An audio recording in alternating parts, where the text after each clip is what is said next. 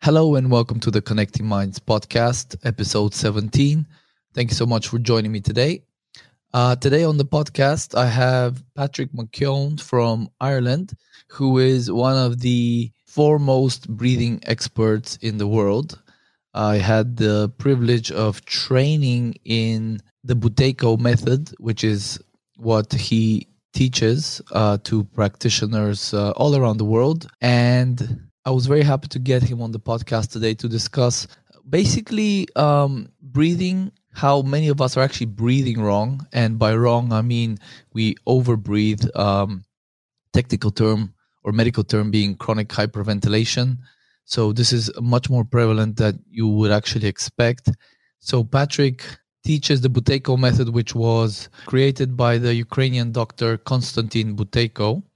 And actually, Patrick trained with the late Dr. Buteyko in person. So basically, the premise is that the volume of breath that we take in on an hourly basis is greater than what we actually need. And the method teaches us how to slow down our breathing, breathe light and more shallow, which paradoxically oxygenates our tissues better. So we've been kind of erroneously taught by personal trainers, yoga teachers, all sorts of practitioners that you want to take deep breaths. So that is actually wrong. Patrick has written many books on this topic. He will go into the actual physiology of what happens at the tissue level in our body when we breathe too much or stay in this state of chronic hyperventilation. And then he will discuss what the implications are in children that overbreathe or breathe through the mouth, which is another very prevalent problem, and it is contributing to many issues such as ADHD, anxiety, sleep apnea, snoring, etc., poor concentration. So Patrick will talk about how this can affect children, and then of course we will talk about the actual Buteyko method exercises, because no discussion of the problem of overbreathing can be complete without actually discussing the solution. And of course, the solution is the Buteyko method exercises that you can do, or if you also have children, you can also teach them to do. Patrick has videos, books, children's books, video courses, DVDs, CDs. So a ton of resources that I will link to in the show notes. So if you suspect that from listening to the episode that you may be overbreathing, or that your child may be mouth breathing, or in a state of chronic hyperventilation, then please do check out the Buteyko Clinic's resources and Patrick's resources and books and videos. And it's a gold mine of information. And I can honestly tell you that when I discovered his book, The Oxygen Advantage, and I switched to just nasal breathing, and I retrained myself to stop mouth breathing when doing like running, sports, things like that. And I started taping my mouth at night with paper tape. That was one of the most dramatic improvements in my health and well-being. So this is how important breathing is, right? So the most fundamental thing we do before, as I say in the podcast, before hydration, before food, before sleep, before your posture, before the supplements you take, your breathing is the biggest contributor or detractor from good health. So I hope you join me and Patrick in this conversation. It is really eye-opening for many folks that are still not aware that they may be overbreathing or their kids may be mouth breathing, etc. So thank you so much for joining me. As always, video will be on YouTube, show notes on christianyordanov.com. I'll have some extra resources there for you. And without further ado, here is Patrick McKeown.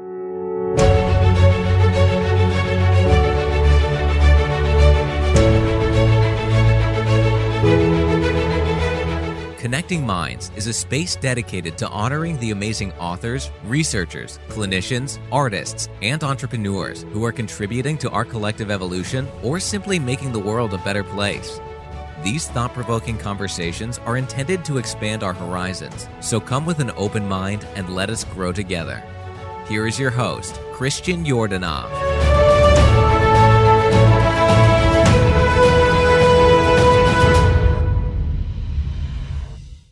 Today on the Connecting Minds podcast, we have the pleasure of Patrick McKeown. Patrick, thank you so much for joining us today. Sure, of course, Christian. Thanks very much. Yeah, good to be here. Yeah, I wanna give folks a little bit about your background before we get into the breathing stuff. Can you tell us how you got into just in what spurred your interest in breathing and Buteyko in general?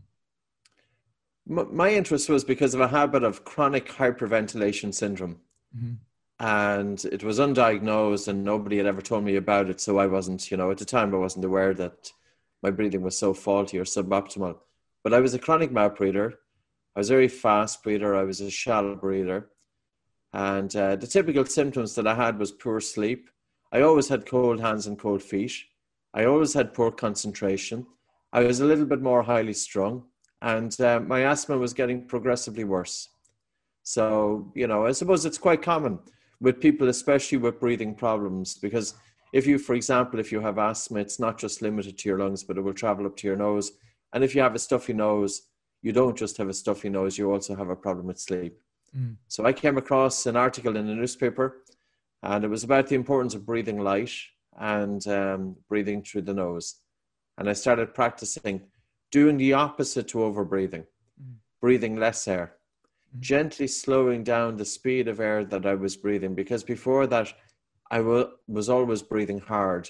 And I didn't realize that hard breathing was actually causing my blood vessels to constrict. I thought, just as everybody else seems to think, that the more air you breathe, the more oxygen that gets delivered. And I remember slowing down my breathing and breathing less air to the point that I had air hunger. And I remember tension changing and reducing in my head. And I could also bring an increased temperature into my fingers. And then I did the nose unblocking exercise, and that brought some relief as well. I switched to nose breathing, and it totally changed my life. It was one of the best things I had ever applied in my life. Hence, I changed careers two years later. Okay. Yeah, I came across your book in the summer of 2018, The Oxygen Advantage, and I realized I breathe through the mouth so much, and when doing sports and everything, and as soon as I switched to mouth breathing, as soon as I switched to taping the mouth at night, this was one of the most pivotal changes I made in my habits, and it was absolutely amazing. That's when I kind of I found out about that you do trainings. That's kind of when I trained with you in September. So with that, can you? I'd love it if you could give folks a more in-depth understanding of what is the physiology of overbreathing and breathing through the mouth. What does that do to the chemicals in our blood, and what does the transition to lighter breathing change in the body, and what are the knock-on benefits of that, please? There's quite a few questions there. Yeah, it's a big one. So when you breathe too much air to remove too much carbon dioxide from the blood, you increase blood pH, so it becomes too alkaline. And when blood pH becomes too alkaline, it has an arousing effect on the central nervous system. Other features, it can increase pain perception, it can lower pain threshold, it can contribute to fatigue, exhaustion. It's very more common probably in females than males because of the changes in the hormonal cycle. So the monthly cycle, days 10 to days 22, progesterone levels increase. It's a respiratory stimulant. Carbon dioxide levels decrease. And with that, the female who are susceptible will experience increased pain, etc.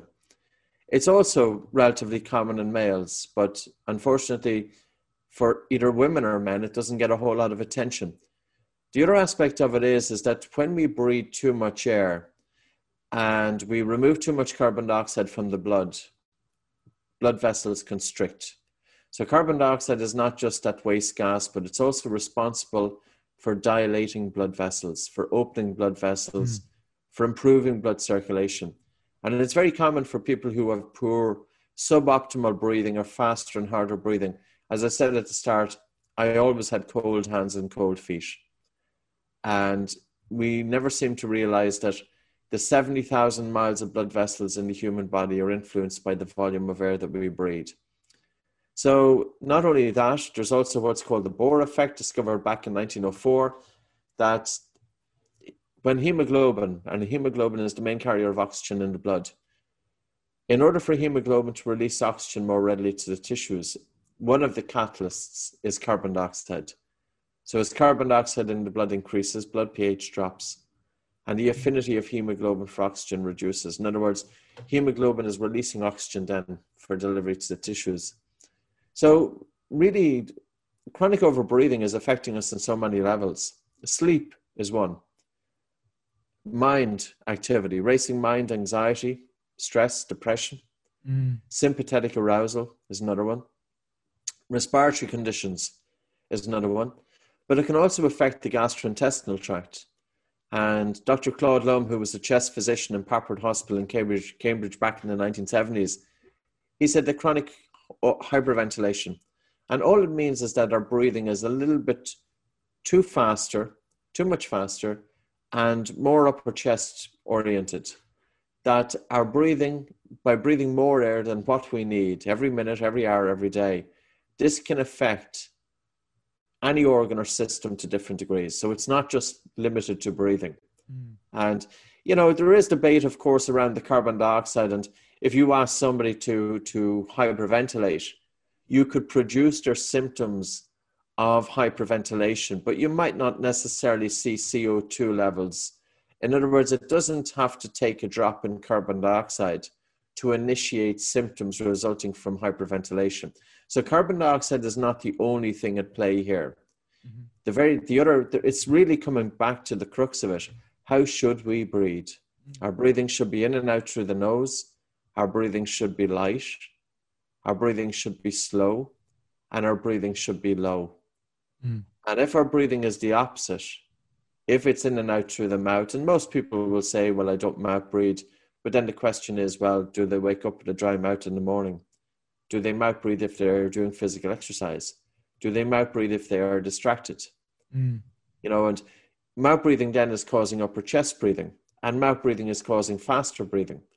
So dysfunctional breathing patterns is typically breathing more, so through an open mouth, upper chest breathing, faster breathing, irregular breathing, harder breathing.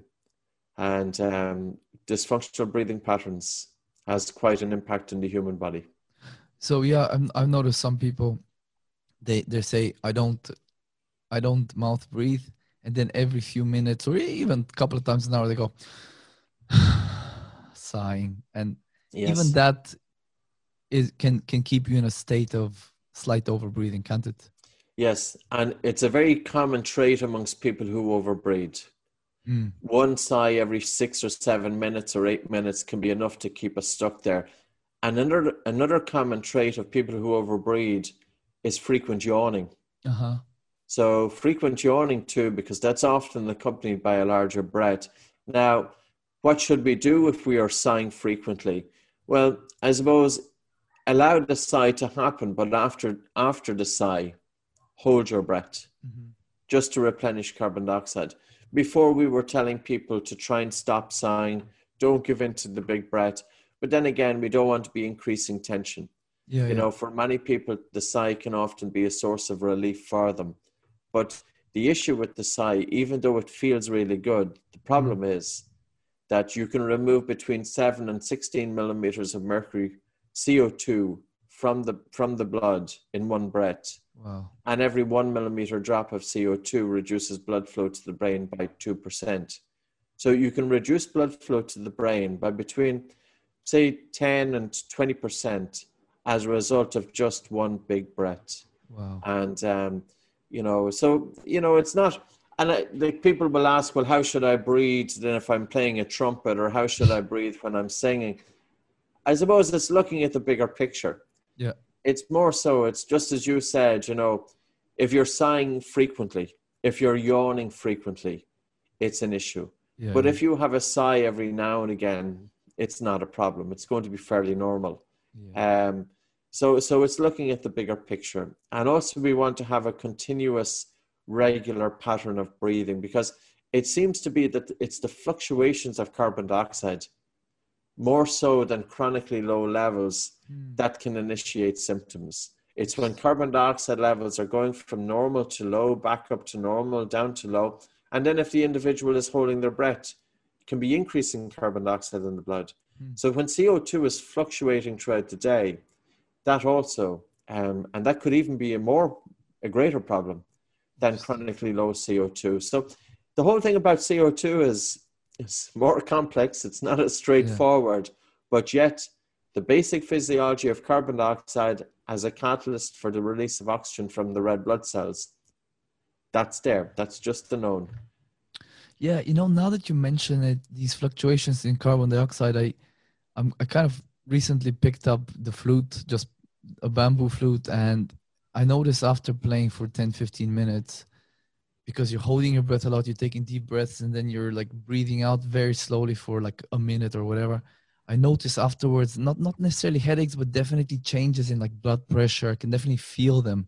So I can see how fluctuations all the time. Let's say you're climbing the stairs and now you're breathing too deep, too hard. Then next time you get up off the couch or whatever, the chair, I can see how this can keep the body in like a semi-constant state of stress. Because I want to cross-post this episode on my other podcast for children's health, can you give, I know there'll be a lot of parents listening, can you give parents an overview of what can happen to a child that breathes, overbreathes or breathes through the mouth as they develop? How can it affect children's just growth and development? Oh, it's not good. I think it's one of the worst habits that any child can have. It's worse than a bad diet. It's worse than no physical exercise. I think I will say that I was a mouth-breathing child. I seen the impact it had on my energy levels, my concentration, my mood, my academic ability, my sports performance. Children, we don't thrive when we have the mouths open. Craniofacial growth, my jaws are set back. My top jaw, my lower jaw, I had overcrowding of teeth. I have a really high upper palate. I've got a very poor airway. So anatomically, I'm very susceptible towards sleep issues for the rest of my life as a result of the chronic mouth breathing and the changes that happened to my face during childhood. And, it's just one of those things. I was a chronic mouth breather, and unfortunately, nobody ever said anything to me. Nobody said anything to my mother or my father to encourage me to breathe through my nose. And, it's just when I look back at photographs, and I can't help wondering why was that. I was going into doctors every 3 months looking for asthma medication. Again, child with asthma, you would think that nose breathing would be very logical, that it should be the first step in helping a kid with asthma. Didn't happen. We have to bear in mind that the mouth has zero functions when it comes to breathing. The mouth does nothing. Now, if we look at a study by Karen Bonnock, and the research is there, this has been debated, Christian, for 100 years. 100 years this has been debated. This is not new information. Yeah. And millions of children are suffering as a result of this. Now, there are some tremendous ear, nose, and throat doctors, dentists, orthodontists, and medical doctors who get it, but they are about 5% of the medical population. The other 95%, I don't think they've even thought about it. They just accept the child comes into the surgery with the mouth open. We'll pass no comment on it. But if you look at a recent enough paper published in 2012 by Karen Bonnock in the Journal of Pediatrics, she looked at 11,000 children in the UK who had sleep disorder breathing, of which mouth breathing is a contributory factor. Children who were untreated by age 5. By age 8, they had a 40% increased risk of special education needs. Now, I can pull up that study there. I'm not sure if I can do a share. I think you're the host. No, you're the host. But when you look at that study, and it really drives home here, why are we allowing children to breathe through an open mouth? Yeah. Because it's having a detrimental impact on their sleep. They are more prone to sleep disorder breathing. It's not a coincidence that children with ADHD often have nasal congestion. And if a child has nasal congestion, it's normal that they will breathe through the mouth. But let's teach these kids how to decongest their nose, how to switch to nasal breathing, both during wakefulness and sleep. And the other aspect of it is, in terms of sleep disorder breathing, the first kind of gold standard of treatment is tonsillectomy and adenoidectomy. So the child's tonsils and adenoids are removed to help make room in the airway so that they can breathe, so that there's less resistance to their breathing during sleep, so that they can breathe more freely. The efficacy of it was first investigated in 2010, despite it being a practice for decades. And this study that was published in the American Journal, or maybe it's the Journal of Respiratory and Critical Care Medicine, but it's a journal by the American Thoracic Society. And one of the lead author there was Dr. Bhattacharjee. And he looked at 578 children, post-tonsillectomy and adenoidectomy, and only 27% of them had their sleep apnea completely cured. Wow. 73% of them continue to have sleep apnea post-tonsillectomy and adenoidectomy. Now, there's two things there. Number one, it points that it's not just the adenoids and the tonsils that are the issue. Because if they were the sole issue, the outcome would have been higher. There are other issues involved, including breathing pattern disorders, inflammation of the upper airways, development of the jaws. If the jaws are set back, so for example, if I'm to look at an anatomical model of the nose, and here we have the nose itself, and here we have the lips, so this is a front profile. So here we have the side profile, we have the tongue here, we have the hard palate, we have the soft palate. Here we have the nasal cavity. Now, my earlier point was, the mouth doesn't perform any functions in terms of breathing. If we breathe through the mouth, air goes straight down our throat. The mouth doesn't do anything. With the nose, if we look at the extent of the nasal cavity, it's sitting right above the roof of the mouth. Now, anatomically, mouth breathers will have a higher they'll have a higher upper palate. So their upper palate is then fringing on the nasal cavity. This in turn then will reduce the space of the nasal cavity. Child has more difficulty breathing through the nose, and as a result could be a lifelong adult mouth breather. Now let's look at the adenoids here. The adenoids are lymphatic tissue, which it's very common for them to be inflamed for children aged between, say, 2 and 6 and 7 years of age. If the jaws are well forward, if the child has really well developed jaws, even if the adenoids are inflamed, it's not likely to cause so much resistance that the child has to breathe through the mouth. But if we have a child with the jaws set back, and in combination, setback jaws, in combination with enlarged adenoids, then we have a problem. But the thing here is, just removing the adenoids is not going to fully address the issue, because it's not just enlarged adenoids that's the problem. The problem is a compromised airway. And when with my own daughter, she has, partly this is going to be, of course, is partly genetics. It's genetics meeting lifestyle. And so my own daughter was susceptible to obstructive sleep apnea, and I was noticing her stopping breathing during sleep. And all you need is a child to stop breathing one time, and that is clinically significant, 1 time per hour. That's clinically significant for a child to be diagnosed with sleep apnea. So I went and I followed best practice at the time. This is a number of years ago. And we had our tonsils removed. We had our adenoids removed. We had lip tie done. We had tongue tie done. I just think it was a really traumatic procedure. It was traumatic for the child. It was traumatic for the parents. You're looking at the child after undergoing a procedure. The child is wheeled back in.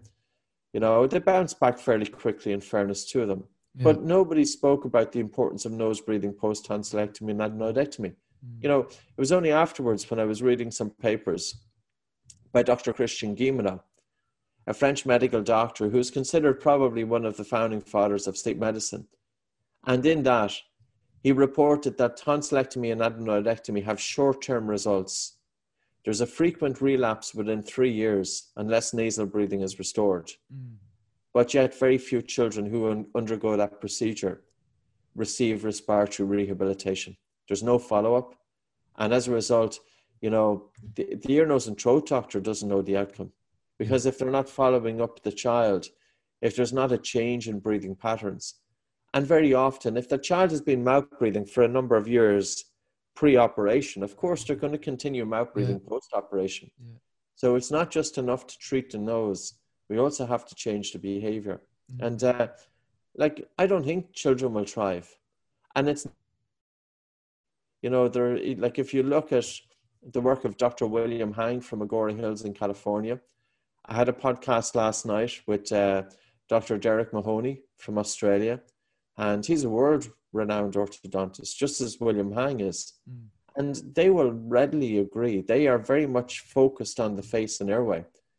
Think of Professor John Mew in the United Kingdom, Dr. Mike Mew, his son. And there's the AOMT, there's different academies, the AAMS in the United States, Mark Moeller, there's Joy Moeller. There's individuals who have dedicated their life's work to help improve the awareness of nasal breathing during childhood. Yeah. And even if you were just to say, well, show me an unbiased perspective, read the book by James Nestor called Breath, because he's approaching it from the perspective of a journalist. I'm a breathing educator, so I may have a biased perspective and say, well, all children should be breathing through the nose. Show me the evidence. Well, I think there's sufficient evidence there. We have to bear in mind that we don't get the cohort of evidence in terms of breathing, because 75%, the reality is that 75% of studies are actually conducted by drug companies. Yeah. So, how can we expect to have a huge quantity of studies on the importance of nose breathing? Yeah. But in saying that, there are quite a few papers. There are quite a few. Yeah. Actually, that Bonnock paper you were talking about, I included that in my book. You sent that to me. So I'm going to have some screenshots for whoever's watching the video and some links in the show notes. I just want to stress for parents listening again, if the child breathes through the mouth, Patrick, can you just quickly sum up what happens? So the palate, the teeth don't get pushed by the tongue. Can you just give a little bit of an overview there? I think it's important to underscore that. Sure. Yeah. Sure. There's one terrible paper to read, I think either 2010 or 2012 by Christian Guilleminault. He looked at 7 young infants who died as a result of sudden infant death syndrome. And he looked at the shape and the profile of their jaws. All of the children died as a result of hypoxia during sleep. Jesus. The only thing that they had pre-that was a runny nose. But the problem was that they had a compromised nasal airway. They had a very high upper palate. Children are anatomically nasal breathers. So if you have a child with a compromised nasal airway and throw in a head cold, now the child can't breathe. And in this instance, when they looked at the 7 children, they had high upper palates. This could have been identified early on. It must be the most horrific thing for any parent to go through. I can only imagine it. Yeah. We really need to be looking at when a baby is born, because you could argue this, Christian, it's a chicken and egg scenario. My daughter was genetically at 6 months old when I looked into her palate, and I had a pediatric dentist here from Canada, and she also commented on it that her palate was very high. So she was born genetically with a high palate. So already the anatomical features was that the mouth was quite small and the palate was high. And this could contribute to mouth breathing. But then mouth breathing, because the tongue isn't resting in the roof of the mouth, because we need the lips together with the tongue resting in the roof of the mouth, and with the tongue resting in the roof of the mouth, the pressures exerted by the tongue help to shape the maxilla or the top jaw, and also help to forward growth of the jaws. Right. So a child has a better facial profile, but more importantly, they have a better airway. They also have straighter teeth. So overcrowding of teeth or crooked teeth is not because the child has inherited dad's big teeth and mom's small jaw. Yeah. Overcrowding of teeth is because the jaw isn't large enough for the teeth. Now, there's two schools of thought in orthodontistry. One is, let's remove teeth and straighten teeth. And the other school of thought is, well, the problem is that the jaw is too small. Let's make the jaw wide enough to house the teeth. And the biggest advantage when you widen and broaden that jaw, that you're making plenty of room in the mouth for the tongue. And when you have plenty of room in the mouth for the tongue is less likely to be falling back into the throat. So one aspect, so that's the craniofacial development. So not only do you have a better looking child, but you have all of the benefits that go with it. Better breathing, better sleep. Because of better sleep, better academic functioning, better cognitive development. A child's brain is growing during the formative years.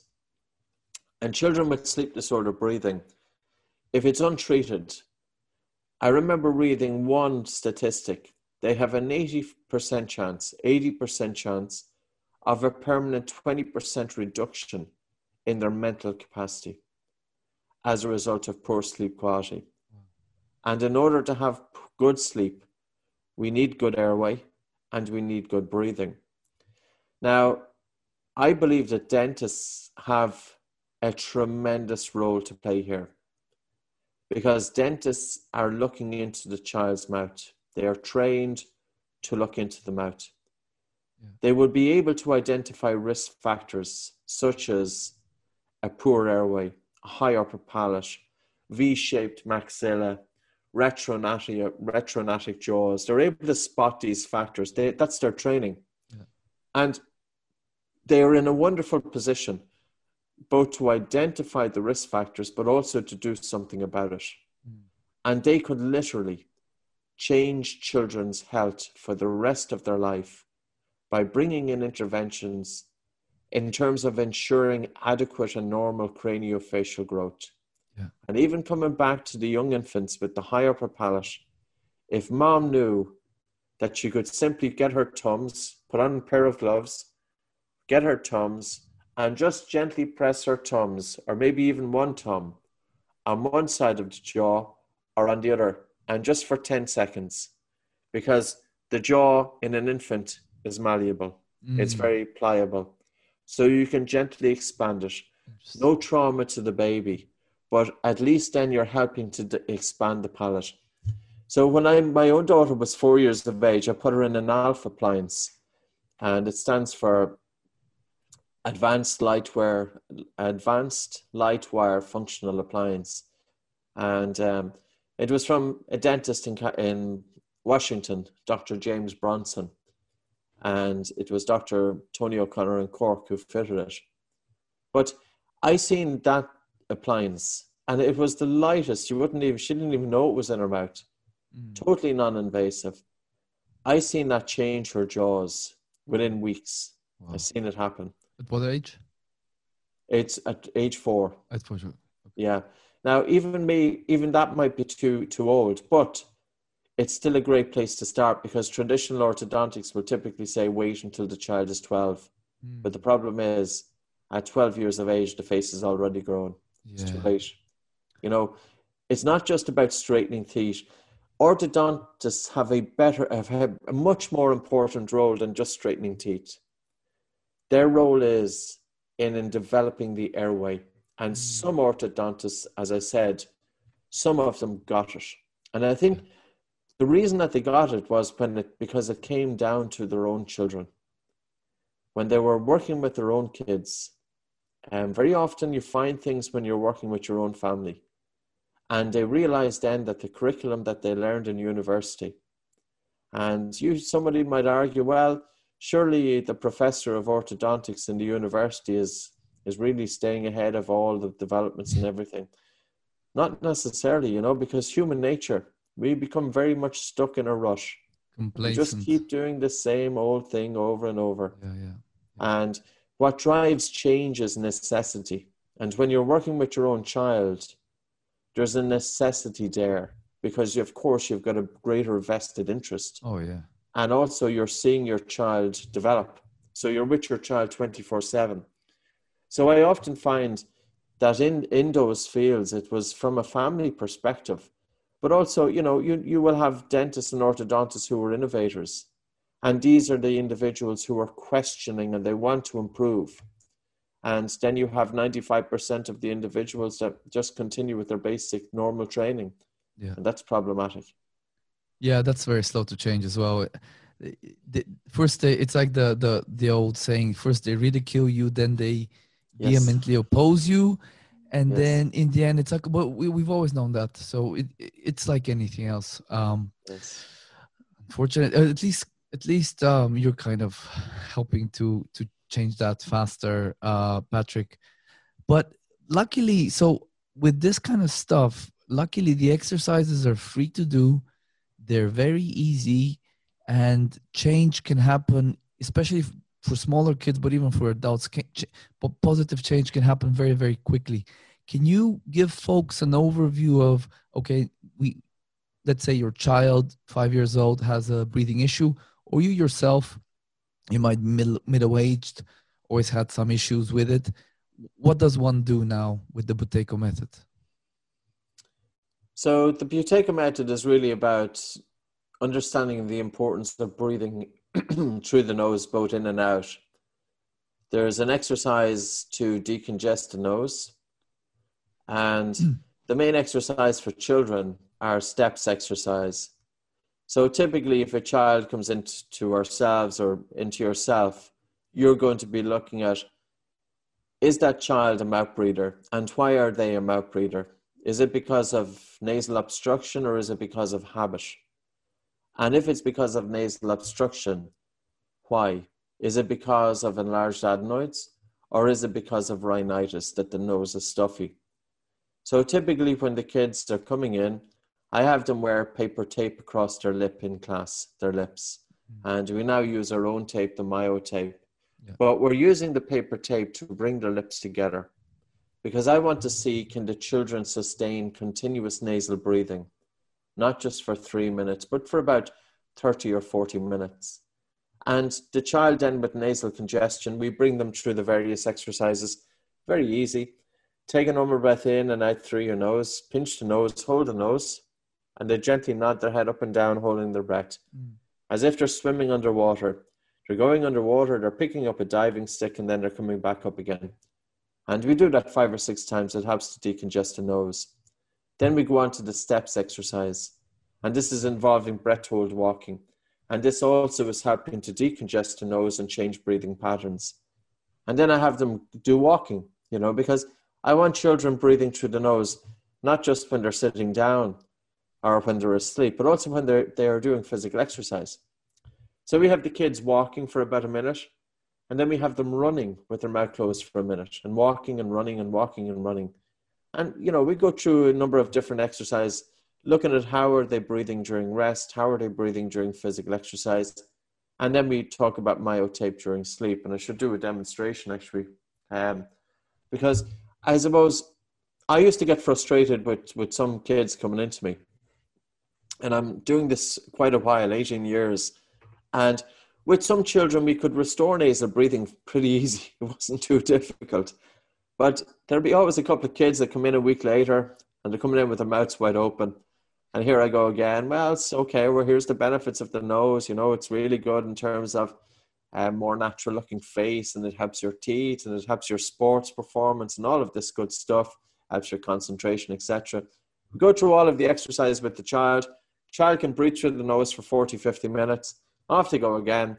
And we want them nose breathing all week. And they come into me a week later and the mouth is open again. They're saying, okay, what's going on here? So I started introducing then taping during the day. And I was saying to the parents, it's not just enough just that we fix the nose. We also need to be changing the behavior. And, I remember my own example. I had an operation on my nose in 1994, and still, anybody looking at my nose, you see it's all over the place anyway. But in 1994, I had an operation to alleviate congestion, whether it was a deviated septum or enlarged turbinates, I can't remember. but nobody told me to breathe through it afterwards. So from 1994 to 1997 or 1998, I continued mouth breathing because that was my behavior. And I have to bear that in mind with the kids coming in. They're coming in with chronic mouth breathing, persistent mouth breathing. We not only change the obstruction, but we also have to change the behavior. And the tape that we use, the only one that I can find off to hand here, actually this is the adults one here. So it's myotape. So it's kind of, I'm sure you've seen that. Yeah. But it was always an issue because we do want children breathing through their nose during sleep. And for years we were using tape, you know, trying to get it maybe a strip this way or a strip this way, and it's always problematic because, you know, there's a perceived risk there. It doesn't seem to be the right thing to do, even though our intentions were best. We had the best intentions. So the myotape then was an idea in terms of bringing a tape out, and this is the adult's version here, obviously. The child's one is smaller. And we bring out a tape and we stretch it by about 30 to, it's cotton, so it's stretchable. Right. And we surround the lips.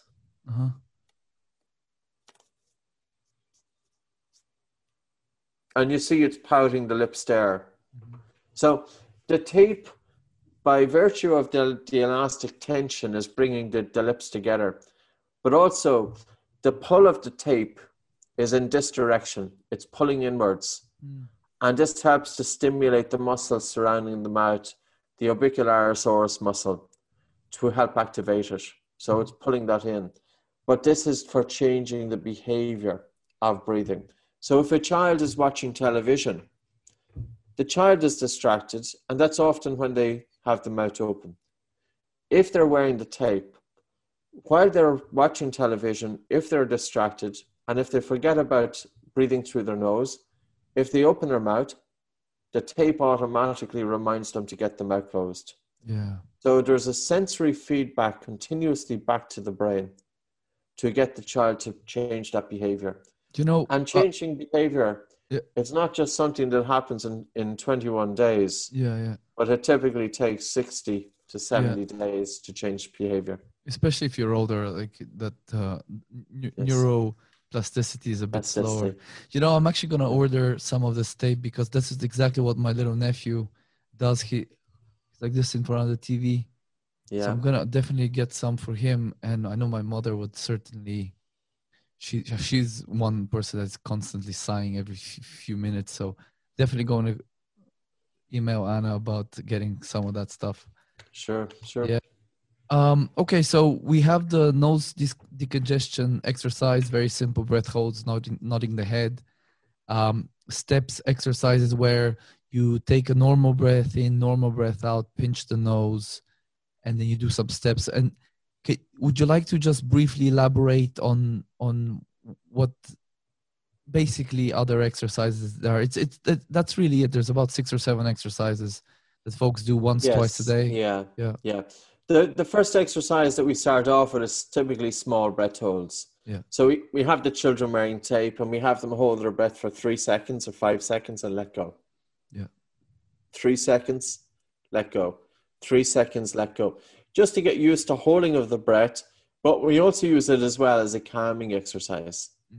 Because if children have fast breathing, and sometimes kids come into us with anxiety, I want to try and slow down their breathing. You know, I want to get them breathing from the chest down into using with greater amplitude of the diaphragm with slow breathing. And in general, most children will actually breathe with good amplitude of the diaphragm. But if a child has asthma or anxiety, they can have a greater susceptibility to upper chest breathing. So the first exercise we typically start off with is many small breath holds. And that has a calming effect, but also teaches the child technique. And then we do the nose unblocking exercise. And we do that six times with a minute's rest in between each. And then we go from that then to the steps exercise. And then we do the steps running. And we do about 6 repetitions. And then we go walking, jogging, or jumping jacks or whatever with the mouth closed. And then from that then, I typically will have the kids do some slow breathing. But I have to understand that kids are kids, you know, children are children. Expecting any child to sit down and to be slowing down their breathing for 5 minutes a day, forget about it. Yeah. If I can get the idea across to them that their breathing should be quiet. So what is good breathing? It's in and out through the nose. It's gentle, it's quiet, it's calm. What's not so good breathing? Well, it's mouth breathing, it's harder breathing, it's faster breathing. So it's just really kind of giving them that kind of basic knowledge in terms of it. And that's it then, you know, and it's very simple. Working with children is very, very simple. They don't have, if your child has diabetes, a little bit different because blood sugar levels have to be checked more frequently. If a child has epilepsy, we go easier with the steps exercise. If a child has pulmonary hypertension, we don't do any breath holds whatsoever. Yeah. We do try and encourage nasal breathing, but obviously that's under their pulmonary hypertension has to be, you know, managed with their medical doctor. So, but other than that, children in the main, this is the same as swimming. And many children, if you think of Michael Phelps's history, one of the world's greatest swimmers ever, and his parents sent him swimming. I believe the story at, I'm not sure what age, maybe 10 years of age or 11 years of age, but he had two things going on. He had asthma and he had ADHD. And I thought it was interesting because children were often sent swimming when they had asthma. And when you're swimming, you're going underwater. Any child who swims, they'll have a little diving stick. I see it with my own kid. Throw it into the water and in they go after it. Very natural thing to do. What are they doing? Holding their breath. What are we doing? Holding the breath. So there are some similarities in terms of the resistance to breathing during the sport of swimming. And I think it was no coincidence that those similarities are there, because when we apply these techniques for children with nasal congestion, with asthma, and with kids as well with ADHD, they're calmer. If you can get a child breathing through their nose during sleep, that child is much more likely to have deeper sleep and less likely to have ADHD. Because if a child, for example, is mouth breathing in sleep and they've shallow breathing and they're twisting and turning all night long and they're stopping breathing and they're snoring, they're in sympathetic arousal. They're in that constant state of fight or flight. And they come out, they wake up in the morning, they're still in that sympathetic arousal. Yeah. Whereas we need the kids to have deep sleep, regular breathing with no sleep interruptions. Yeah. And they wake up feeling relaxed. And so what is ADHD? Should we be looking at ADHD as being a sleep disorder, a symptom of sleep disorder? Yeah. I think that it's sleep disordered sleep is definitely a major contributor. It's not just ADHD, but just to take it back to the overall person, to the adult as well. I noticed as soon as I switched to nasal breathing, not only was I more well rested, but I was calmer. I got in a hoop less often. Because literally when you breathe through the mouth, and I write about this in my book, how do you test the hypothesis that nasal breathing activates the parasympathetic rest and digest nervous system? Well, do the opposite. Breathe, take 20 deep breaths through the nose, and immediately your pulse increases. You can feel your blood pressure increasing, everything. The inverse of that, or the opposite of that, is what I just said. So anybody that is living a stressful lifestyle, you have kids to take care of, whatever, if you do this, if you switch to nasal breathing and retrain your breathing, you will actually be contributing to lessened anxiety, increased sense of well-being. And I love it. So what I'll do is, just so I want to wrap up here, I know your time is very precious. What I'll do is I will include a ton of your videos and your articles. I have an article yet unpublished on the actual exercises. So folks that check out the show notes will be able to actually get to be able to print out the exercises. There'll be videos on Patrick's YouTube channel of the Buteyko Clinic. So just to kind of wrap it up, Patrick, can you tell us, I know you're close to publishing another book. Can you tell I'm dying to know what that's all about. And then after that, can you also tell folks where they can find all your resources and all your books and all that good stuff. Sure, Christian. And the new book is going to be on topics that we haven't explored previously. Some topics we have explored, but some of them we haven't. Diabetes type 1 and how to influence the autonomic nervous system to improve better control of type 1 and type 2. Epilepsy, functional movement, women's breathing, because women's breathing is so much different to men's breathing. Children, because I've really put in a big section on sleep in children because I think it's a crying out for attention. Sleep, of course. We've put in a little section on asthma. So it's different, just it's oxygen advantage, kind of more so I brought in the vagus nerve and heart rate variability. So stuff that's outside of the typical Buteyko, but, important in terms of breathing and important as a marker of the functioning of the autonomic nervous system. And as you said, slow breathing, there's absolutely no question that slow breathing brings the body into relaxation. And that can be objectively measured via heart rate variability. So by breathing through the nose, slowing down the cadence of breathing to between 4.5 and 6.5 breaths per minute, stimulating the vagus nerve, increasing the sensitivity of the baroreceptors, and achieving a better balance between the sympathetic and parasympathetic nervous system. So it's all there. And then for people to get in touch with us, we have different channels for Buteyko. It's buteykoclinic.com, and we have videos on YouTube, and we have Instagram channel, etc. So it's if people are looking for more information. Yeah, I'll have all those links in there and a few videos for folks to check out. So thank you very much, Patrick. I wish you a pleasant and successful book launch. I know you've been really working hard for God knows how long. So so hopefully when this book, I suppose I've been hoping to get it out the last 6 months, but every time I think I'm across the line, just there's a few delays, and I suppose I don't have the time to be focusing on it because there's trainings going on and things like that. So that's why I suppose I need to block off about 3 weeks in my calendar and just say I'm going to do nothing else other than focus on this for 3 weeks and get it across the line. So will you?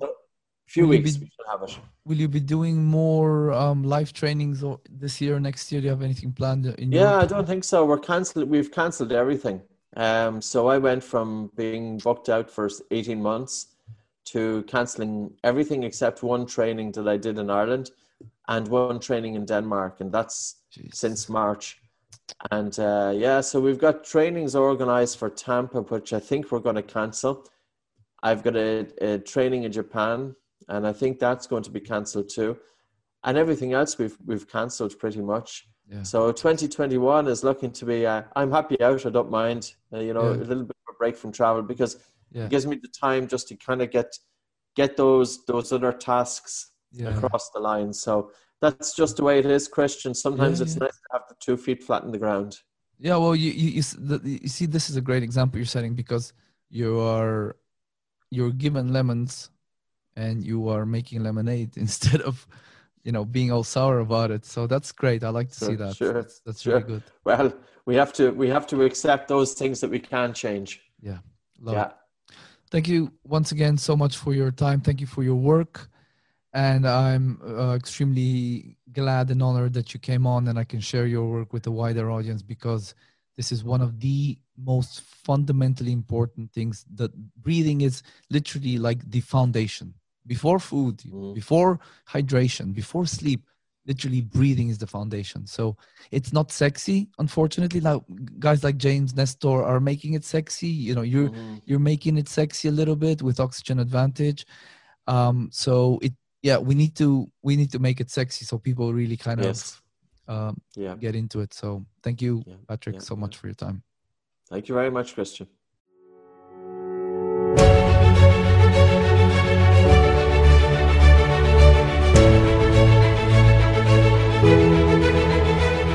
Thank you for listening to Connecting Minds. We hope you enjoyed this conversation and found it interesting, illuminating, or inspiring. For episode show notes, links, and further information on our guests, please visit christianyordanov.com. If you found this episode valuable, please share it with someone who might also enjoy it. Thank you for being here.